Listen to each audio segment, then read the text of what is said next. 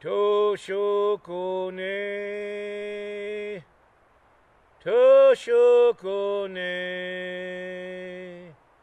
Toshokone, ya hey, ya hey, ya na hey, ya hey, ya hey, ya hey, ya hey, ya hey, ya hey, ya. This next talk is going to be about gardening for wildlife and tolerance for nature and the animals that live in it. Quite simply, the largest available tracts of land in the world, but we'll talk about the United States, are our lawns and our yards. Suburbia is everywhere in the United States. The first lawn in the United States, I think we can track it back to Thomas Jefferson, who, by the way, I love. This is not a diss on Thomas Jefferson. But he, in order for Americans back then to look good, they wanted to bring some of the things that society said make you special from Europe. One was big, massive lawns. England was filled with them. So in Monticello, where he lived, he had big, massive lawns. It was a sign of prosperity. And also, on a darker side, which we have to always tell the truth, you can't change before you tell the truth. He had lots of slaves, Thomas Jefferson, and it was a sign of that also. Darker side of humanity, the thing we have to change. What is that?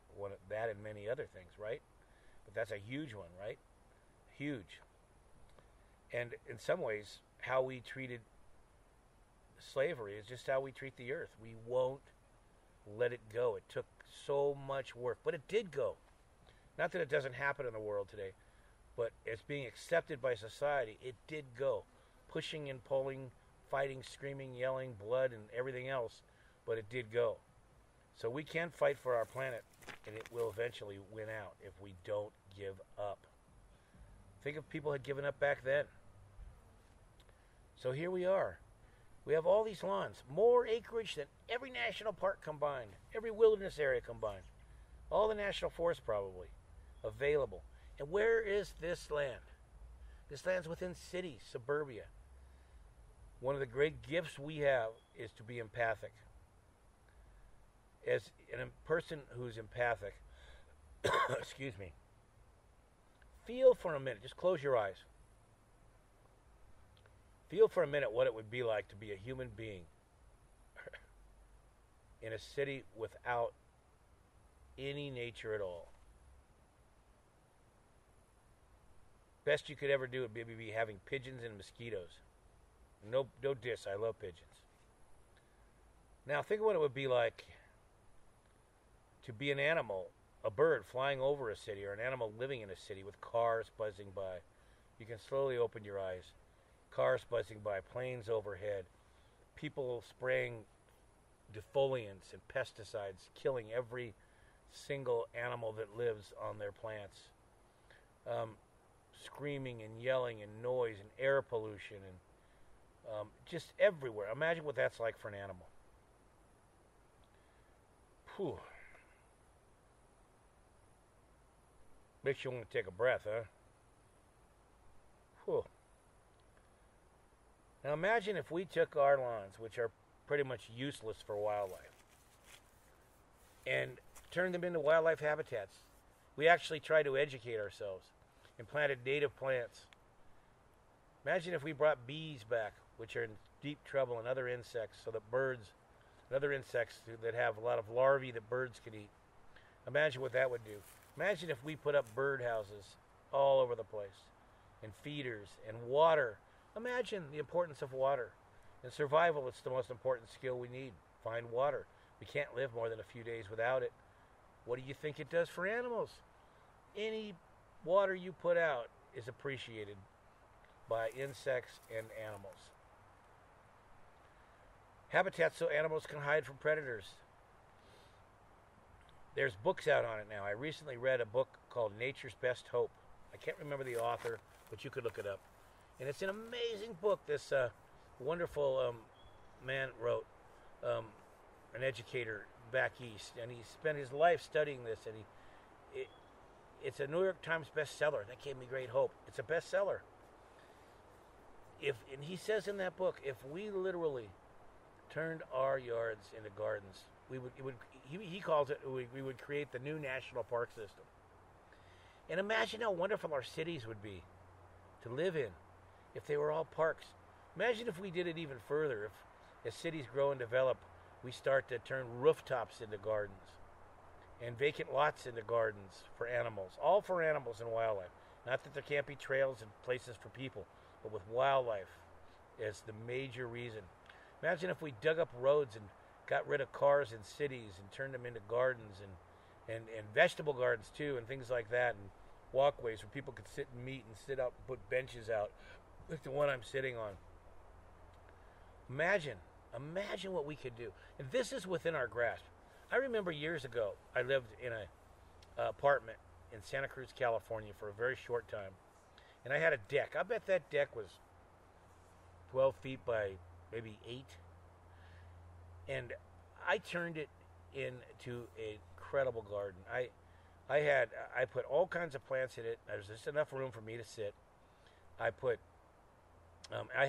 was filled with bees. There was endless plants the animals were eating. I even had a nest of doves in there with babies. And I imagine if everybody in that area there, say there was 100 condos or apartments, every deck had been turned that way. Imagine what it would be like. It would have been wildlife habitat number 1, you know? Animals know how to come back and find space. I used to run a wildlife rescue in Santa Cruz, California called Native Animal Rescue. It was one of the highlights of my life, creating an animal rescue and helping animals that were injured and needed help. More often than not, they were injured at the hands of humans. Not always, but more often than not. And I remember one time being called out for a seabird that was sitting in the middle of a parking lot in front of a Pier 1 Imports in an office Max. And it was surrounded by people and there was barking dogs. And I drove up and my empathy hit and I thought, oh my God, can you imagine what this bird feels? Imagine what it feels. It's on this hot boiling parking lot, surrounded by people gawking at it, and it can't move, right? But it looks okay. And dogs are barking at it. And I looked and I immediately knew the problem. It was a seabird. It was a seabird, and it was a loon, and it could only take off from water. And being empathic, I thought, what happened to the bird? And I visioned for a second, and he told me. It was flying over the city, trying to get out to the ocean or to a lake or a river. And it saw the parking lot, and it glared in the sun, and it looked like water. So it landed. It hit hard, but lived. That's a miracle in itself, right? And there it was, in the parking lot, surrounded by cars, people, dogs. I simply picked him up with a loving heart. And I say this because I wasn't just a human being doing. I picked him up with a loving heart. And I held him for a second. And I gave him my best energy to help him. Calm, loving, kindness. Just traits that when humans come from these things, we change everything. Calm, loving, kindness, heart, peaceful. And for a second, I educated the people. I told them what happened, so maybe they would get out and help and look out for birds. Many of them were interested. And then I put him in a very safe cage in my car, covered him with a towel. Birds calm down when they're in the dark. And I took him out to the water and let him go, and he was okay. He took off. And what a moment in my life to see that bird go off into the water and be okay. I mean, that's all you need in life right there. That's as good as it gets. That's a highlight. That's a highlight reel. And you could do that too. I've had an extraordinary life because I've chosen to be involved in making things better. You could do it too. Everyone could. And imagine if we did, what would happen? So creating wildlife habitat, turning our yards, educating ourselves. Read this book, Nature's Best Hope. Learn about native plants. Learn about it. Bring your yards and back. Forget this stupid idea of the classic green lawn that for some reason or another society says you're keeping up with your neighbor, you're good because of it. It's a bunch of crap. You want to do something good, turn your yard into wildlife habitat. Imagine if every single person in every city around the world turned their decks and their yards into wildlife habitat. Instantly, a good portion of the planet would be livable for all things. And we'd be calmer. We'd have trees. We'd have birds. We'd have insects making us happy. We'd talk to our neighbors. We'd be friendlier, kinder, sweeter, more heart, more loving. The whole world could transform from that alone. In fact, in some ways, as that title of that book says, Nature's Best Hope, I think it is, really. Nature's Best Hope. I also think we need to do big things. Like, I've read it, I've seen it in print, and I believe it. We need to save 1/2 of the planet as wild land. But turning cities into wild land for nature is so important too. Do all of it. Do all of it. So this is one of the things that brings me great hope. And when I talk to the kids and I tell them the dire situation that we're in, I give them solutions and I say, get to work, do something.